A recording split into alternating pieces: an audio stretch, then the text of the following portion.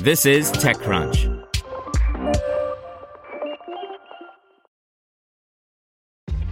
This episode is brought to you by ShipStation. You know, some things take a lot of work, like sending little robots to far-off distant planets. And just as that's challenging, so too is running a successful e-commerce business, especially when there's so much to do. So I want to introduce you all to ShipStation. Now, I love using ShipStation because of its easy-to-use dashboard, which makes managing orders and printing labels a breeze and super smooth. Oh, and the customer service is just out of this world. It's exactly what you need to help grow your business. Sign up for your free 60-day trial at shipstation.com/technews. That's shipstation.com/technews. This podcast is supported by Tools and Weapons, the podcast hosted by Microsoft Vice Chair and President Brad Smith. Each episode features insight you won't find anywhere else from the center of the conversation surrounding emerging technologies like AI. Right now in the podcast, you can hear a special episode where Brad Smith lays out Microsoft's vision for a vibrant marketplace driving the new AI economy. To hear more, follow or subscribe to Tools and Weapons with Brad Smith wherever you get your podcasts. Welcome to TechCrunch Daily News, a roundup of the top tech news of the day. Brought to you by Remarkably Remote, a microcast from GoToMeeting. Wondering if your virtual hosting skills are up to par, or if eating lunch on a call is okay? Then check out Remarkably Remote on your favorite podcasting platform, or head to gotomeeting.com/tips for more. LinkedIn adds new features to support virtual events, Elon Musk escalates his battle with Alameda County, and Banjo's CEO resigns after some disturbing revelations. Here's your Daily Crunch for May 12, 2020. First up, Microsoft-owned LinkedIn announced a couple of big new feature updates that point to how it's trying to play a part in virtual workplaces. It's launching a new polls feature for users to canvass opinions and get feedback, and it's launching a new LinkedIn virtual events tool that lets people create and broadcast video events via its platform.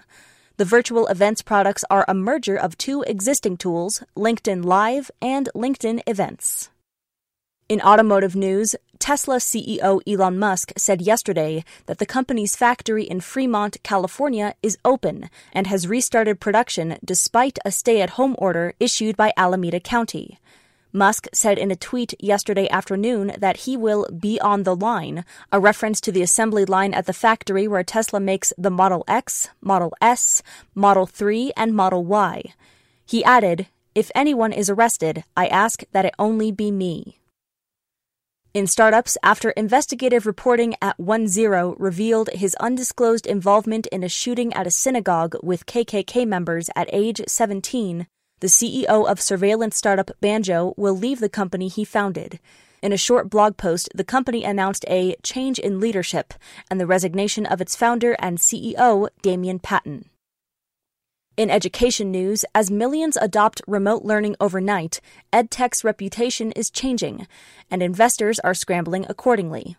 We asked 4 entrepreneurs who have been working in this space to share what they think the next billion-dollar business will look like. To read what they had to say, an Extra Crunch membership is required.